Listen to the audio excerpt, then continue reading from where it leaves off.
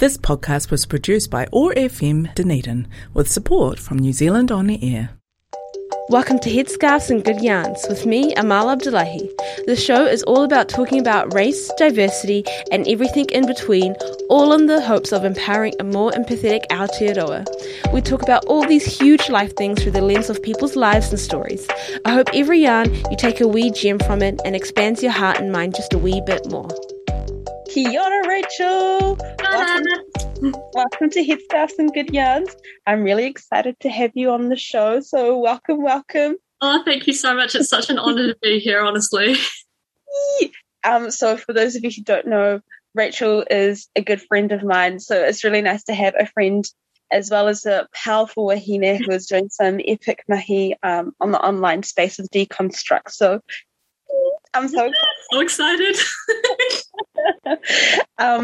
I start every episode with this question, so we won't break the tradition. When was the last time you had a really good yarn that left you with some food for thought and made you go, whoa? And it doesn't have to be related to what we're talking about today, just anything. Well, that's a really good question. I feel like I have conversations that leave me thinking most days, but actually one that's springing to mind right now is a few days ago I was chatting to a friend and we were talking about Elon Musk's Neuralink. I don't know if you've heard that much about it. No. It's whack. It's pretty much this like chip that's going to be implanted into people's brains, and it's supposedly for medical purposes. Like that's their whole kind of reason for doing it. But I think it's going to connect to the neurons in your brain and reprogram them so that paraplegics can walk again, which is just like such an advanced breakthrough in technology. But it's kind of interesting ethically because the whole thing is controlled by your phone. And then the whole kind of premise of releasing it to the public is on medical advancement. But with the technology, there is possibility, I think, to harness it so that you can have like all of the information from the world's smartest computers in this chip, which means that anyone can technically have all of the information in the world at their fingertips through this app that connects to this chip in your brain. So it brings up a lot of ethical issues. I was talking to this friend about it, and they were kind of asking me, like, if you, on the subject of Neuralink, like if you had the chance to implant Neuralink in your brain and it automatically give you the ability to speak Chinese or Te Reo, which I can't speak either, but they're both things that I really like to be able to do. They were like, would you do it? And that was such an interesting question for me because for me, learning Chinese again would be so cool because it was something that was lost in my family when we came over here. But I actually surprisingly came to the conclusion, I think, that I'd like to learn it slowly because I feel like that's more, I don't know, mana enhancing to be taking it back like slowly rather than just having a chip that gives me all the answers as kind of like a reverse like colonization thing, I guess. But I don't know, I think I kind of surprised myself with that answer because I've always said, like, you know, if I had the opportunity to be able to speak Chinese, I totally would. But yeah, definitely left me with some food for thought. My God, that's really mind-blowing. I had no idea about this. I will send you links after this. It is whack. It sounds equally exciting, but also terrifying. Like, there is so much power. If that was used for the wrong intentions, that would be chaotic. And I know. It kind of makes me think of Black Mirror. Yes. But I also don't want to misspeak. Like, if anyone listening is kind of an expert in the Neuralink thing, sorry if I said something wrong. But that was my interpretation of what's been said about it. Oh, my goodness. Yeah, I'm definitely going to do more research about it afterwards because that sounds really interesting. Yeah. And also sit on the same answer as you because my skills in Somali aren't the best. But I think it's about the process rather than just acquiring the skill. Then also, if you did have all of the information in the world, would it actually be useful if you didn't do anything with it? I think it's more like the application rather than acquiring the knowledge.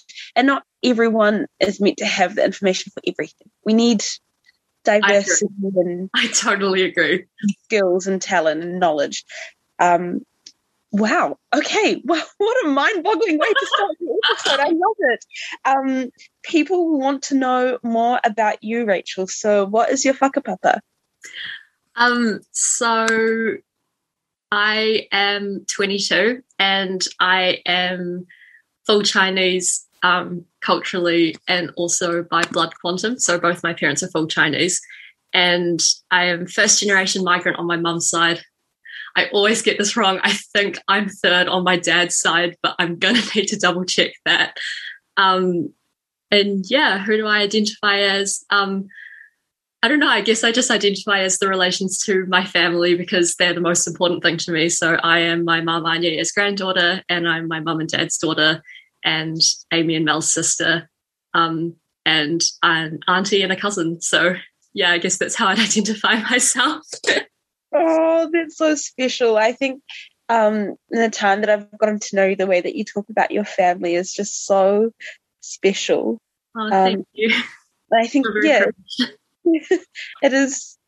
I think family is a hard thing to talk about because people have so many different experiences with it, but I love how for you, that's how you anchor yourself to this world. So thank you for telling us about your whakapapa. One of the things that I was really, really excited about having you on the show was just talking about race and all these different aspects of it that come with it, because there is so much that you can delve into, and it's stuff that you talk about a lot on your online platform. Mm-hmm. And so first of all, tell me a little bit more about Deconstruct. So how did it come about and what do you hope to do with it? Yeah, sure. So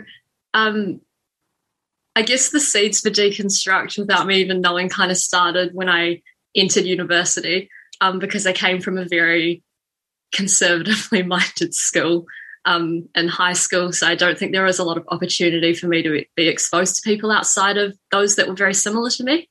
And so when I came to uni, and I actually did health science first year with the intention of getting into medicine, and I didn't make it. But I knew that at the end of first year, I really, really enjoyed epidemiology because it was a reflection of kind of the greater picture of health out there, and that really interested me, especially because they started to touch quite basically, but it was definitely still there, on some very present inequities that exist for our society. So I kind of took that and ran, and I entered a public health degree, and I ended up in the Māori health classroom, and that's kind of where it all started off for me. Was it just really opened my eyes to the actual experiences of some of our communities and how inequitably they're kind of dispersed. Like the hardship across our country is very heavily felt by some communities and not as felt by others. And that was something that really hit home for me, because on reflection, with the way that I'd been very privileged to attend a school and be surrounded by just people that maybe hadn't experienced as much hardship as was definitely out there. And so, yeah, I guess I really, in that time learning, was very grateful and humbled by the fact that I was now given this opportunity to learn all of this. And I had all of this new information about, because we'd workshop quite frequently, things like deconstructing racism, looking at the health system from the point of view of equity. And I just was so mind blown that this information was there and that most people out there just like didn't have access to it. And I would put myself in that group up until I stepped into that classroom. And so I think for me, the idea about Deconstruct was just kind of closing that information gap as such. Like I did the other thing I did see was what I call woke elitism. And I really started to see that come out around Black Lives Matter, actually, was that there's a lot of people out there that, you know, identify as woke, or they think about these kind of concepts quite a lot, which is really cool. But I find that quite often those people don't realize that other people haven't had those opportunities to learn, and there's not a lot of slack given to people that actually would want to learn but just haven't had any opportunities. And I'm not talking about the people that have had opportunities and just don't take them. Like that's a different story altogether. But there are some people that, and I'd put myself in that category before I was given the opportunity in university, you know, like actually just being able to engage in those spaces and learn and apply those learnings. So the whole point of Deconstruct for me was like just to create an accessible platform where you don't have to be studying it at university, but you can still engage in those conversations and grow in that space in a non-confrontational way, like in a way that's not everyone coming at you being like, why don't you understand this? So yeah, I guess that's where it kind of all came from. Yeah. I really vibe with that kaupapa. I do want to talk more about deconstruct, but just rewinding a little bit because you've brought up your studies, and I'd love to kind of pick that up and run with that. So you mentioned that you studied public health, and then now this girl's going to be a doctor in a couple of years. And I think you've had a really interesting journey, because when a lot of people go for med after postgrad, it's usually through the anatomy physiology, but you've had an epic opportunity with public health, understanding our tangata whenua better. And in general, because you've kind of started to talk about it, because of like your background, how do you see tangata whenua now? And how has your studies impacted how you feel about the race relations state in New Zealand at the moment? That's a really good question. It's a big question, actually. I guess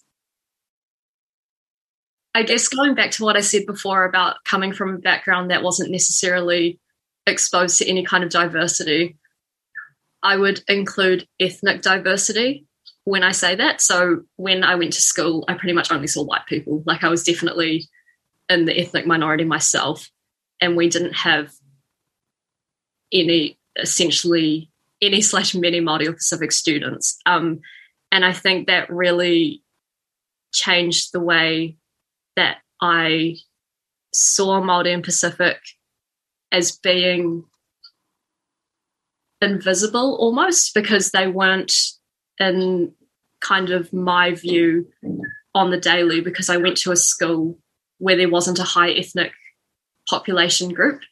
But then when I came to uni, that obviously changed, because there's like, university is just a far more diverse place, and that's what I love about it, is everyone comes from all walks of life, and you can go to uni, you know. I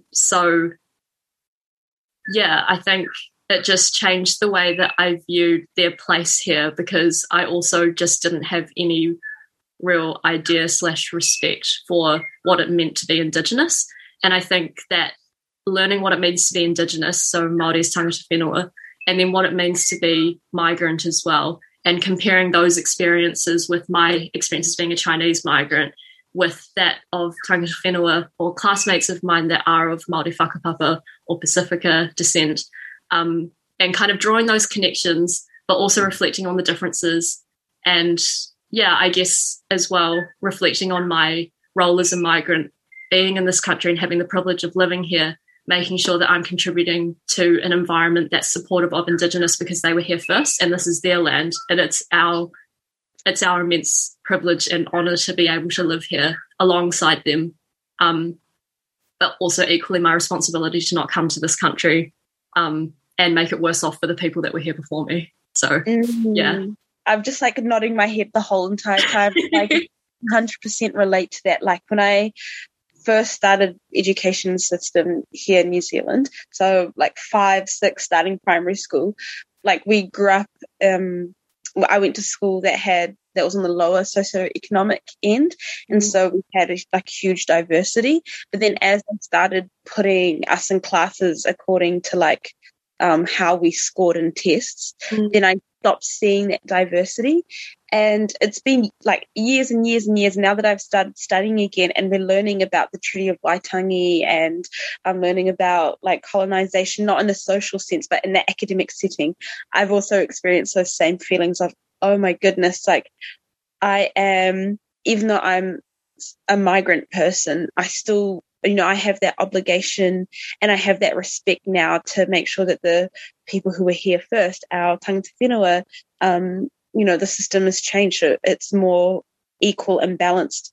I think that's what I really didn't understand before, just how the effects of colonization have made the system so accessible and easy for the majority, but everyone else, it's like climbing this hill that you'll just never get to the top of because it's near impossible. So yes, I'm just like, nodding because I'm like, understand like everything that you're saying right now. And now that you're in your med studies, what are your feelings when it comes to race, and how does that play in the medical field? And you can talk about it from whatever aspect, whether it's the pathways or how your day-to-day life is, what you see, just anything that you kind of want to touch upon in that space. So I think a huge takeaway that I took from my undergrad was that health is political. So as much as we can learn medicine at the textbook level, so much of the way that we can deliver care is actually to do with politics. And I would say race comes into that as well. Race being a social construct naturally ties into politics. And so much of it is to do, as we've seen recently, the attitudes of the political leaders towards, race. So as a medical student, I guess stepping in, having been lucky enough to have this public health and Hoara Māori background, to be learning kind of the typical textbook medicine, but also being able to apply that lens of how is this actually translating for the people. And so I think race actually comes into it at almost every level and we've even been exploring it more in class, and I've been quite impressed with some of the conversations that have come up in amongst my peers that haven't had the same background, because I don't know if I'd be able to participate in the conversations like they do, having not had experience in it for the last couple of years through my degree. So that's actually been really cool. But even things like in clinical skills, we'll be learning to identify certain signs and symptoms in patients, but all of the pictures are on fair skin. So I actually don't know how to identify things like petechiae or bruising in people that have darker skin colour, because it's just not something that's been shown to us.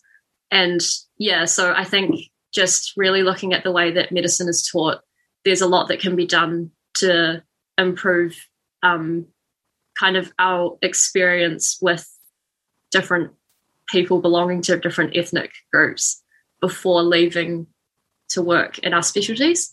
So that's definitely an area that is being worked on, but definitely has a bit of a way to go from my point of view.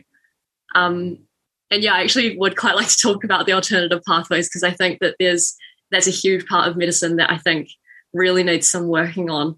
Is in health sci, they don't really explain why the pathways are there. So for those that don't know this already, if you're entering a professional program in Otago, and this actually applies to a lot of different unis as well, but I'll just use medicine as an example, there are grade thresholds that you have to reach, and it's normally academically very competitive.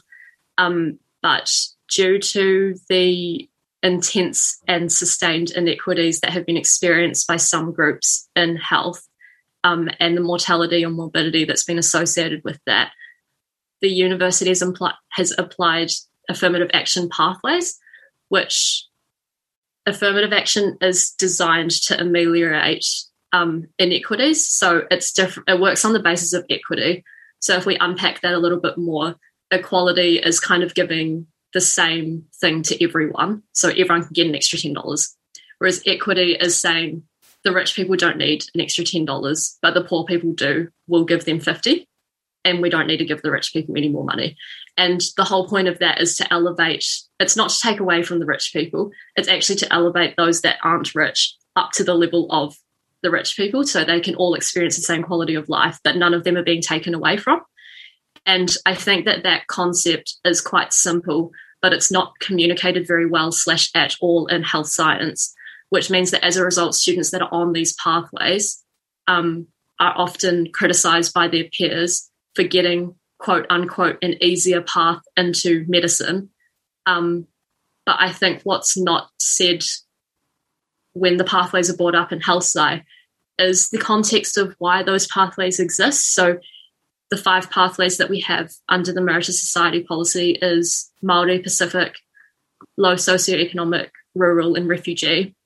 And that's because these 5 groups have been repeatedly identified as having poorer health outcomes as a result of the system not being responsive to their needs.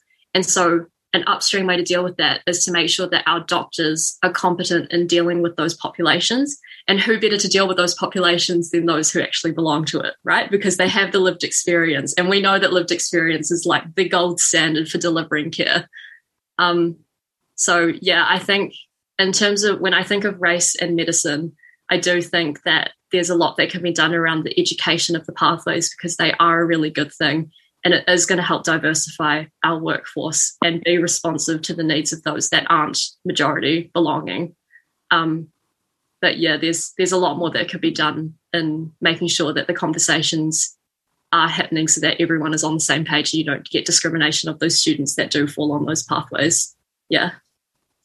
Yeah, there's a lot of misunderstanding. I was like a house science student years and years ago now, but I just remember the really sick things that people would say. You know, it's a sense of you didn't work hard to be here. You're just here because, you know, you came in through those pathways which are easier, blah, blah. The rest of us had to work hard to get to where we are. Which, talking about stuff like this, like access to opportunities, and I think now that there's a growing awareness around equity rather than equality, so giving opportunities to those from marginalised communities, there's a growing attitude that I see, like in person and also online, from a certain portion of the majority, about how it's not fair and things have been, taken away from them. And I think it's so interesting that when we uplift marginalized voices, there will be some people out there who are like, this directly affects me. There are things that are being taken away from me when, people from marginalized communities have had to make their own opportunities for themselves, or make a plan B all the way to the letter plan X, because life has just not been easy in terms of access to opportunities and access to resources and mentorship and all these sorts of things. And do you happen to know Sonia Renee Taylor? She has she's a queen, and we love that. And she has this movement called My Body Is Not an Apology, and she's like very into the body positive movement. Yes, I have heard of that. Yeah. Yes, but she's also very active in talking about the race space. And the way that she spoke about this attitude, I was like, oh, that's so true. So for those who are in the majority who feel like things are being taken away from them, their self-worth or their identity is so rooted in their privilege. When that is being shaken, then their sense of self is also shaken as well. And I'm like, oh, like when she said that, I was like, my mind, my knees. I was like, oh gosh, that actually makes sense. I think for those who come from a marginalized background, like, we know that the system is against us, but we are so rooted in our hard work and trying to make it work for us that I don't know, I feel like we don't put it in as much into system. But if life is, you haven't had those barriers, you haven't really had the chance to reflect on where you root yourself and your belonging and identity, because life isn't as much of a crisis, so you're not going to have that identity crisis. But when those opportunities are now being, as they should be, given to those from marginalized communities, that must be such a crisis. Yeah. Like oh no, sorry, you finished. that would have never ever happened. And so putting the blame or assigning the blame to those who are taking away that self-worth, those opportunities, it's easy to point fingers. Yeah, definitely. I was just going to say, like, to kind of speak to how people respond to affirmative action, it's kind of sad as well, because as much as a big part of the issue is that people aren't accepting affirmative action, it's also that we don't have enough affirmative action. So half of the problem is that the affirmative action that's there is hated on by people that aren't getting it because they don't understand and they're not educated on why it's there. And then the other half of the issue is actually that the affirmative action that is in place, we still need to be more responsive. Like, there's more affirmative action policies that we can and should be putting out there. And even to revisit a comment I caught myself saying kind of towards the beginning of this podcast when I said I came from a school that wasn't very diverse and I came to uni and it was more diverse and, you know, everyone can go to uni. Even that's not true, because while we do have scholarships that aim to get people to uni, if the livelihood of your whānau or your family is reliant on you working immediately, it's still not an option for you to come to university.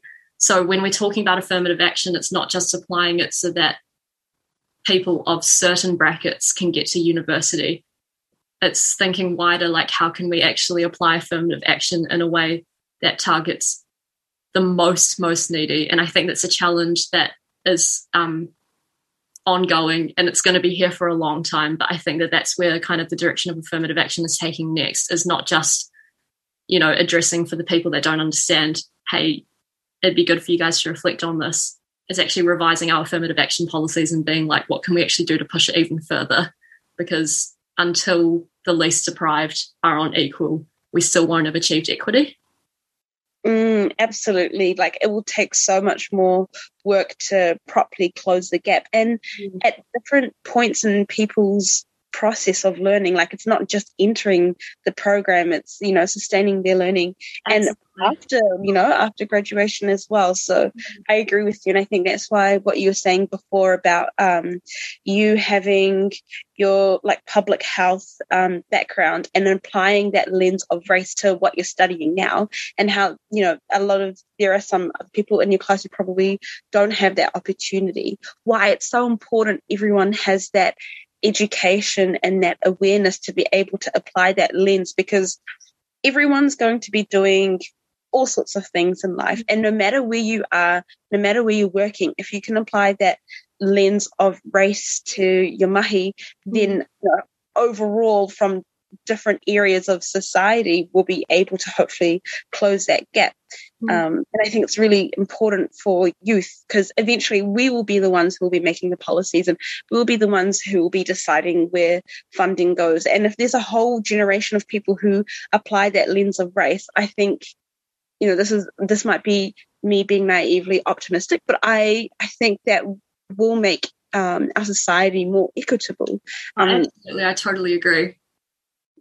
And so that's why I think it's really cool that you have Deconstruct, because that is one of the ways that people can learn or have an opportunity to get that lens of race, because it's so true. If you're like not actively in that space, you're not going to be learning about that kind of stuff. Like, sometimes when I think about this podcast, I think, what if I'm just preaching to the converted already? I totally feel that as well.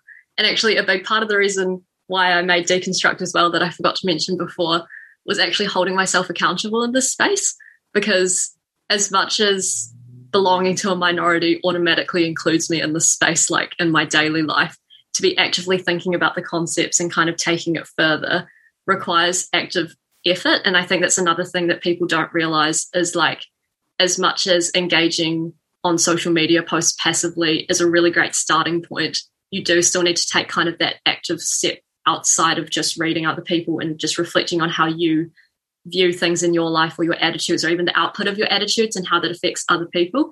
And I noticed that when I left my degree, I entered med school, and these conversations just don't happen. Like, if it's not brought to the table by a student, it's generally missed out in discussion. Like, there's no actual space in the curriculum a lot of the time to have these discussions, which was another big driver for me personally to run Deconstruct, because I was now finding myself in a position where if I didn't make that effort, I could go quite a long time not having these discussions, and I didn't want that to happen. So, yeah. Oh, I love how you brought that up, because that's one of my, not frustrations, but one of the things that I see lacking when we talk about race and racism. I think a lot of people are like very quick to share the unfortunate news of an event really quickly, especially on social media, but people are very slow to do the real work that comes afterwards, which is taking the time to reflect on your own experiences and taking the time to realize, okay, there's this big, ugly R word, but what does that actually mean to me? And what does that look like in my life? How does it show up in my life? And, what are the forms of it? Because it's not just like the violent forms that people tend to talk about the most when it comes to social media. So I love how you've brought that up when you're, one of the motivations for Deconstruct was accountability for yourself and providing yourself the chance to reflect and learn. Because, even if you are a migrant person, there's stuff that everyone has to learn in this space. And it is uncomfortable. Like, there are some things that I'm like, I actually cannot believe that I said that or I did that, but you can't stew in those feelings for too long. You owe it to yourself and to society. Just push through and be like, okay, well, and focus on and reframe it as, now I know better. What can I do the next time? And how can I also provide the opportunity for others? So good. So you talk about all sorts of different things on Deconstruct, and one of the things that I love how you deconstruct or break down is tokenism. And so I was wondering if you would be able to speak a little bit more about that. Yeah, absolutely. So tokenism is actually quite a simple concept, but I think people find it difficult to get their head around because it's tied really closely to fragility, which is something that we see quite often with people, and it's just a natural thing that does happen, is when you're first stepping into this space and you are unsure, you're more sensitive to any kind of criticism in this space. And the trouble with that, and why, like what I said before about woke elitism and why I thought that was such a bad thing, was in those times of sensitivity, that's when people will leave the space and not come back, and we can't really afford people to be doing that. And so fragility is something that's really important to keep in mind when addressing things like tokenism, which I think is why it's not talked about enough. But I think it's really important that we do, because it's an area that causes a lot of well-meaning harm.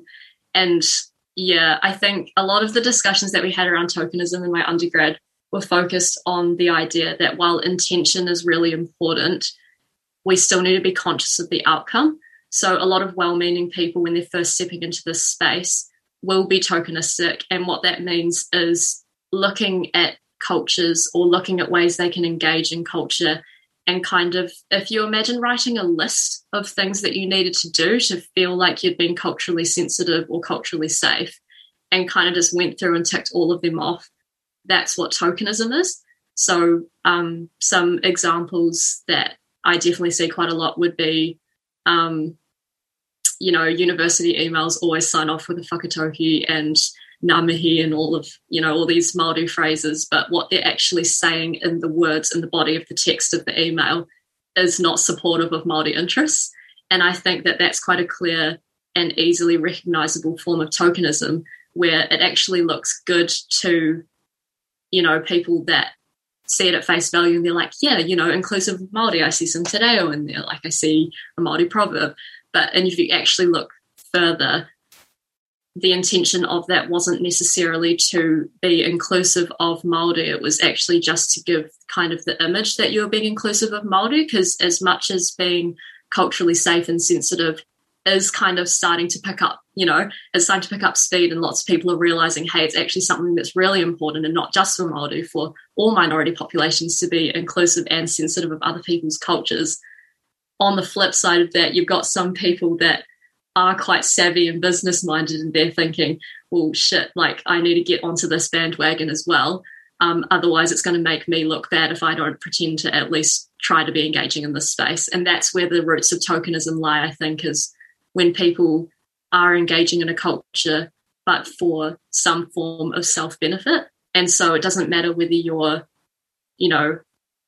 doing something that you think, and even if the output for the community is great, it's still wrong on principle, because the intention of it is self-preserving.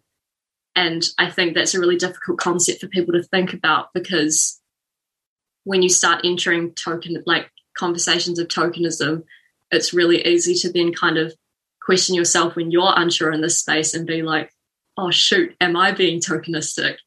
and navigating that and finding the sureness in yourself of knowing when you're actually genuinely engaging and when there might be some ulterior motive is the difference between being able to kind of deconstruct tokenism within yourself, let alone other people, and actually meaningfully engaging, if that makes sense.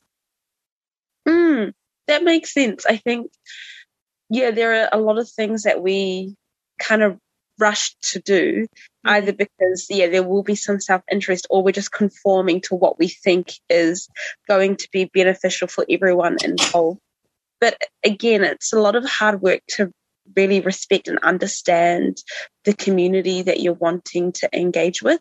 And also, I think when we're talking about tokenism, just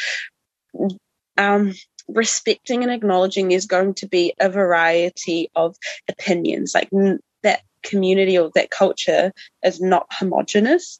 And just because something that you've said or done in one setting is okay and respectful, it might not be the same in another setting, just because it's the same members of that particular community involved. You have to be open to all sorts of opinions in a culture, because it's not homogenous. And that's Absolutely. I've also seen as well in the tokenism space, just that blanket rule and applying it to everything and anywhere, but that's definitely not the case. Yeah, and I think like the other real harm of tokenism as well is, especially when it is blanket rules like you're saying, then it kind of changes people's perception of the richness of the culture. It becomes reductionist, almost like the whole of Māori culture is saying kia ora, when actually, if you know when to say it and why you're saying it, say the karakia, but know why you're saying the karakia and say it appropriately and pronounce it the best that you can. You don't need only Māori saying karakia, as long as we understand exactly why it's being said. And I think tokenism is a real barrier to people actually meaningfully engaging with cultures, which is, a real big setback, in my opinion, for achieving equity, because I kind of view it as like a Band-Aid kind of fix. Like, it looks better, but it's still kind of broken underneath. But we're going for, the full healing, not to make like a medical reference, but we don't want no Band-Aids. We need to rip that off and get to the real healing. And another form of tokenism that I see quite often as well is when we want to add diversity and bring different voices to the table.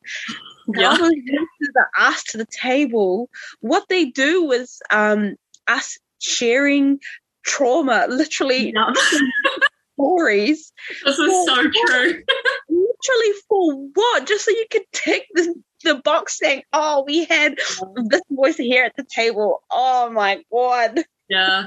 When people know that they need to have that voice at the table, so they're like, I'll just ask any random Māori or any random Pacific or any random Asian, which I will reiterate, Asia's a continent. There's so many different diverse experiences within all cultures and all labeling of different cultural groups, and to just pick a random person and be like, they can speak on behalf of their entire nation, or in the case of Asians, continents. It's it definitely takes away from the individual experience, which I think is not acceptable by any means. There will be people tuning in, and they will be asking the question next, which is, well, how do you genuinely invite voices to the table in a way where it's not tokenistic? The only answer to that is consultation, but meaningful consultation. So we used to cover this quite a lot in public health research, but I think as a concept it applies to almost any kind of engagement in this space, is if you're engaging with a community that's not your own, by definition, you don't understand all of the ins and outs of that community. And the only way that you can get those answers is to meaningfully engage with the community.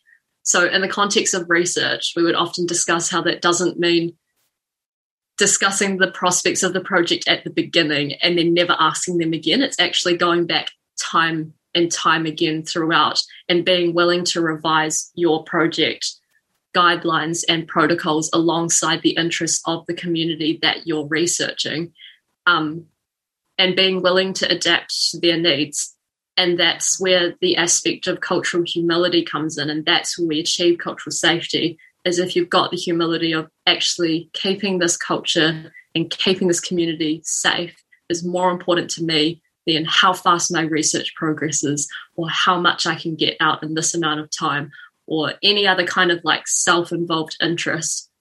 That's when you actually see magic happening, is when you're actually meaningfully connecting with the communities in a way that shows that you're really wanting to be there for the right reasons.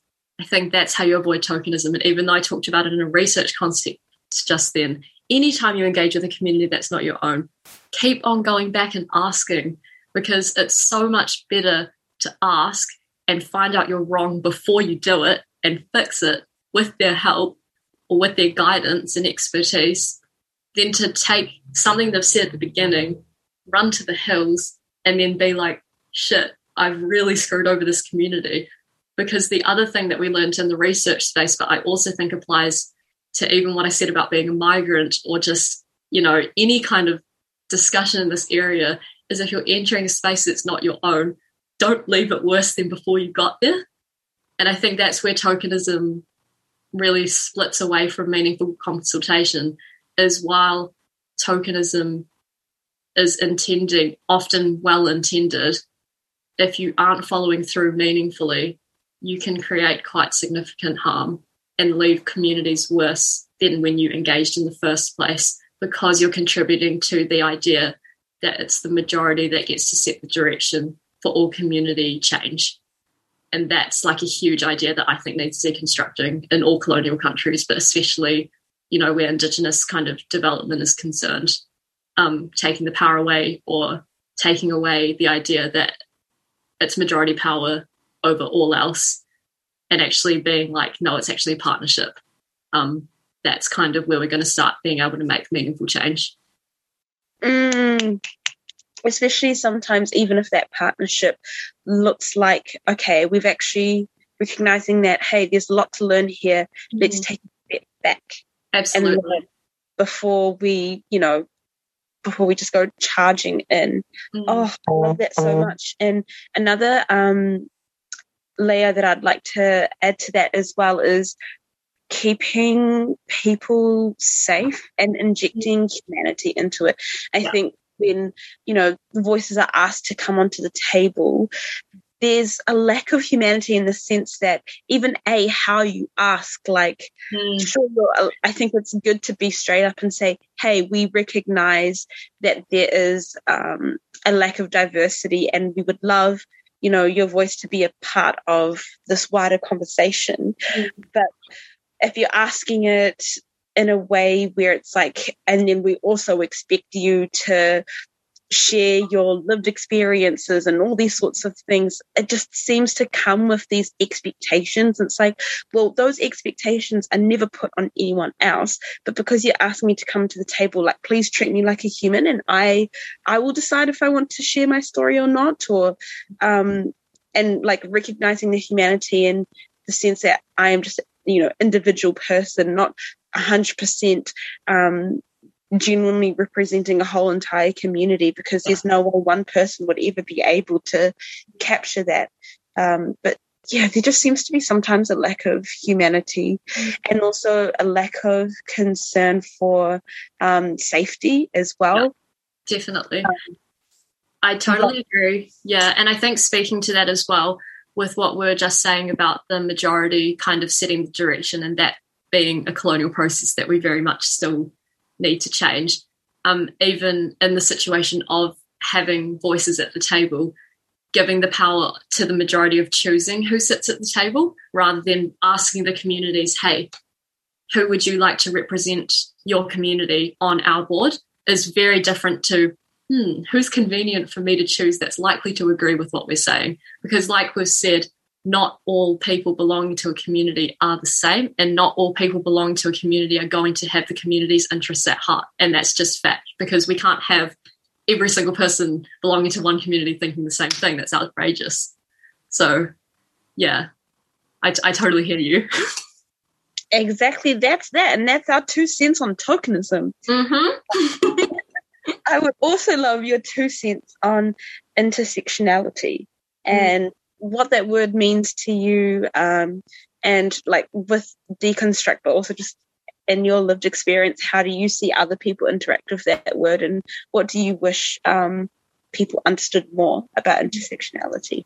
Absolutely. So I think where the concept of intersectionality actually comes up most frequently is probably in the areas of rainbow communities and also race, but I think it does extend beyond that.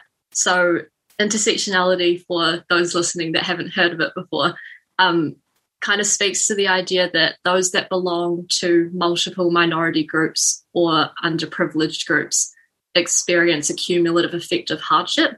So those of us belonging to more than one minority will experience more hardship as a total effect than those belonging to fewer minorities, which actually, if you think about it, kind of makes sense. But where intersectionality occurs is that it's not just the cumulative effect, it's that sometimes there are tensions that arise very specifically as a result of certain combinations of belonging to different minorities.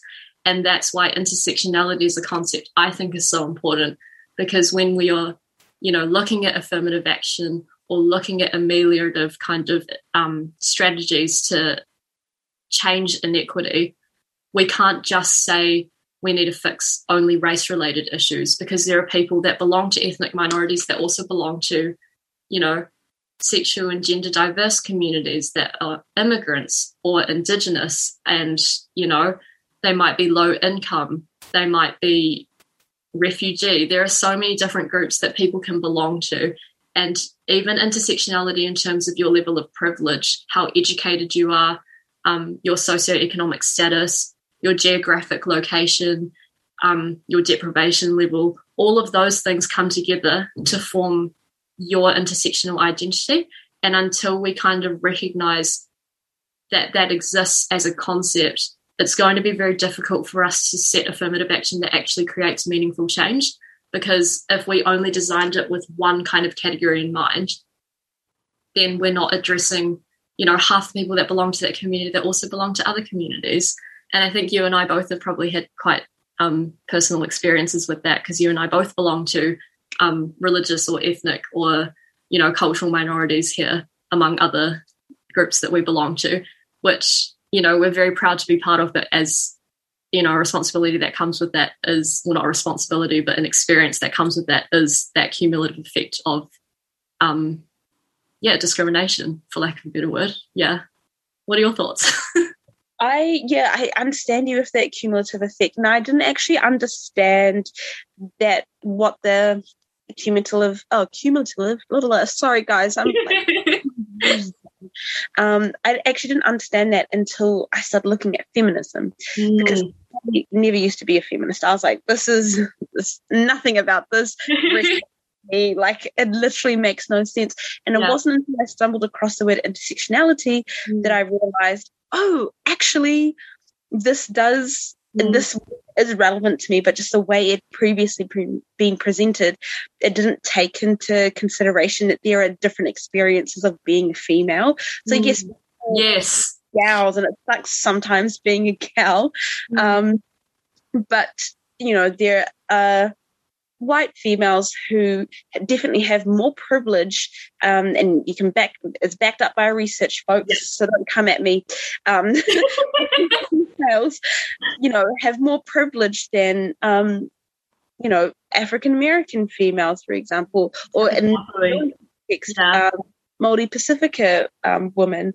So, and I thought feminism was coming from that white female perspective or that lens, and I was like, well, I don't see myself in any of this. Like, yes, I'm a girl, but actually my race also influences my experience as a female, and vice versa, because you don't live life in isolation. You live life from multiple identities all at the same time.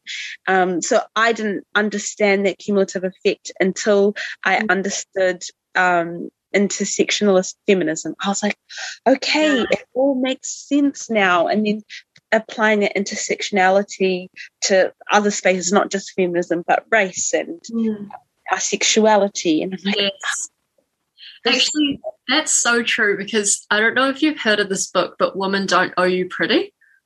It's like Florence. Trending. It's been trending for a while now, but I picked it up because, I was like, this will, it's a bit of girl power. That could be quite a good read. But it was really interesting because when I was reading it, I actually found that even though the messages were definitely things that I reflected on myself, it didn't really fit my personal context because it was written from a very majority white perspective, and it just didn't fit like you experienced with my ideas, what it means to be a woman for starters, but also just my feminist ideals in relation to my culture and my other identities within other minorities. Just interesting that you brought up the feminism thing, because it's something that I was thinking about very recently, actually. And another thing as well is in the feminism space, if you belong to, like, it's well established that being part, like, identifying as a woman is considered being part of a disadvantaged group in relation to men. But I think our ideas of women, like a lot of the affirmative action, or a lot of kind of the strategies to ameliorate that, are targeted only at white cis women, which is leaving behind our trans communities. And I think that's a conversation that's been coming up a lot more frequently, and one I think needs to be brought to the forefront, is that we can't just, like you said, target only certain people belonging to certain, like, very niche groups within minorities. You have to actually be willing to change it for everyone. Yeah. Exactly, and being open to different experiences, because, we all are so complex humans, and it's not just our identities, but, like, our environment and our education, all these sorts of things that influence how we see the world and the struggles that we have and the privilege that we have. So absolutely, it is, really interesting. Like, if I personally reflect within the Somali community, there's a wide array of experiences and different privileges that we have. Like, it's quite common for Somali girls to have that role of, like, looking after the house, and it happens at quite a young age. Like, there were a lot of girls, like, when I was at high school and stuff, who it would be very normal to make sure they'd have to get home quickly, so there was dinner cooked in time for everyone else to eat. But I never ever had to worry about that, because my mum was so concerned about how that it would impact our education. That I feel like that has given me the opportunity to be more, I don't know, my feminism ideals probably align more on the Western in that sense.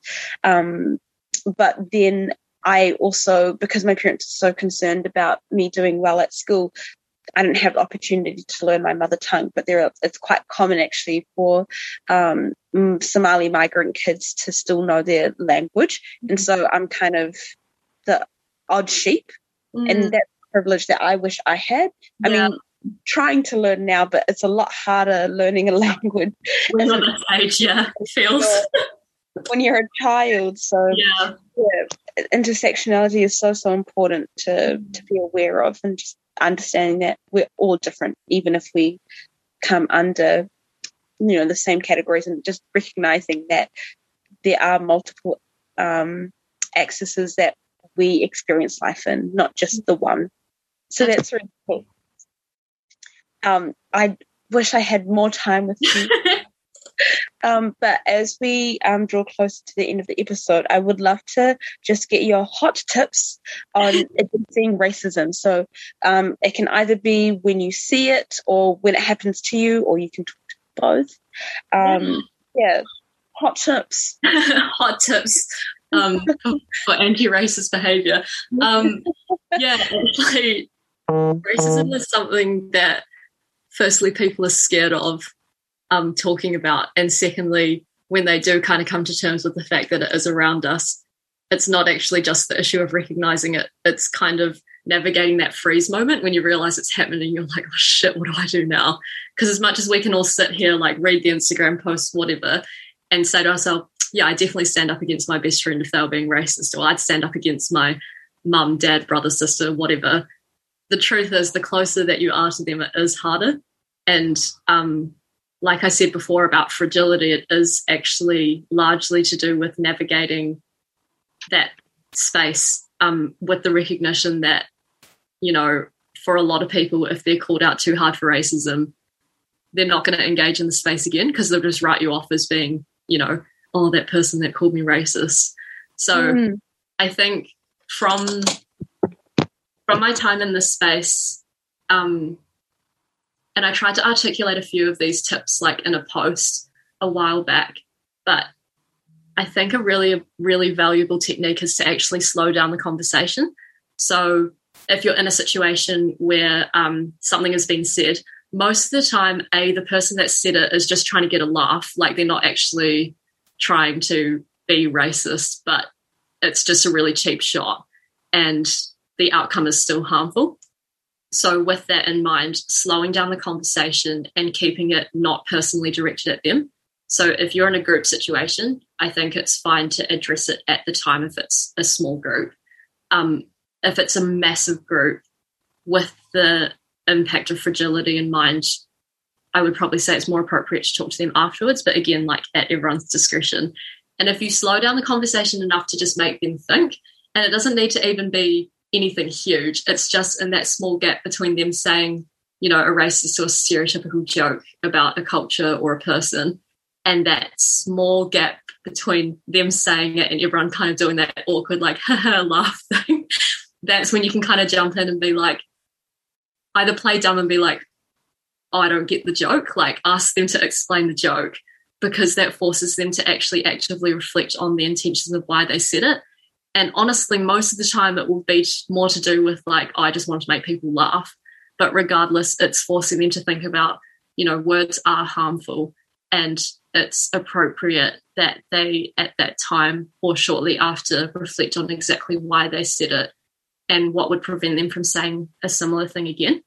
And yeah, it doesn't need to be a fat call out like, whoa, that was so racist, because like I said, that actually is a way that people use as an excuse to never engage in the space again. But if you kind of just go, oh, what did you mean by that? And get them to explain the joke, it's kind of funny, but also like it does make them reflect. So yeah, I think slowing down the conversation is probably my biggest hot tip. What are your hot tips? I really like that actually, because yeah, that kind of links up to what my hot tip is, and that's, I feel like a lot of people feel uncomfortable because they feel like they're rocking the boat and it's not worth it.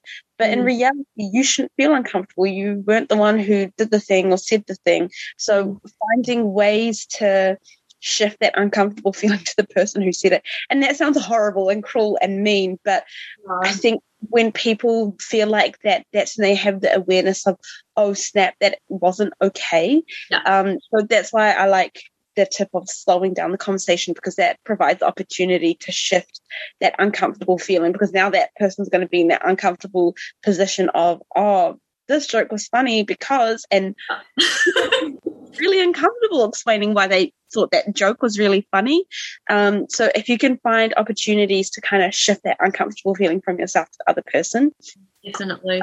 And I think as well, like there is a very clear distinction when you're saying it and also how it's received between you are racist and what was said was racist. And I think like putting the blame, quote unquote, away from the person and actually on the statement is a way less confronting way of addressing to them, hey, like what you said wasn't, like what was said actually wasn't okay, rather than coming straight at them being like, you're so racist, or like what you said was racist. If you keep it focused on the statement being like what was said was, you know, like could be perceived as racist. And then the other hot tip as well that I just thought of was, and this works for everything, not just this space, is I feel statements, because people actually can't argue against how you feel. So if you're in a position, and this kind of speaks more to your second part of the question about when it's happening to you, it can actually be really confronting when you're faced with overt racism, because you're kind of just like, oh shit, this is not happening. Like you just don't assume that it's happening, and you often don't really reflect on what's happened until after. But But when you do kind of reach that reflection, it's totally appropriate and okay to go up to the person. And instead of, again, being like, you're racist, say, I felt really uncomfortable when you said this because it applies to me and it made me feel like this. And they can't sit there and be like the most that they'll be able to say is probably, I didn't mean it that way. But again, then you can go back to but I still felt that way. And I think most people in my position would feel that way. You know, I think just drawing their attention to the actual impact that a statement has is a really powerful and non-confrontational way of, again, like we said, the number one tip, slowing it down and getting people to self-reflect. I like that a lot because it really draws the connection between intention and outcome. Definitely. I mean, it's okay. While I'm saying this, I take it with a pinch of salt because I think a lot of people are scared to get involved in this space because they're scared of making a mistake, and mistakes will happen. But it's also really important to be mindful of, regardless of what your intention was, just to link it back to how that person felt. Because, yes, intention is important, but how that person felt is also really important as well. But I think sometimes we forget about that. So I really like that hot tip. I would just like to thank you so much for being on the show. Like, honestly, so many gems. I'm so excited for people to listen to this. You're such an honor to be here. Everything you said is such a good learning. So I'm excited to release this episode into the world. Thank you so much for being onto the show. And yeah, girl, keep going on with Deconstruct. You are amazing. Love you so much. Thank you for having me on. Oh, love you too. See you next time. Yes. Bye. Thank you for tuning in into another episode of Headscarves and Good Yarns. To keep spinning the yarns, let us know your thoughts. You can find us on Facebook and Instagram at Headscarves and Good Yarns, or email us at headscarvesandgoodyarn@gmail.com. This podcast was produced by OAR FM Dunedin with support from New Zealand On the Air.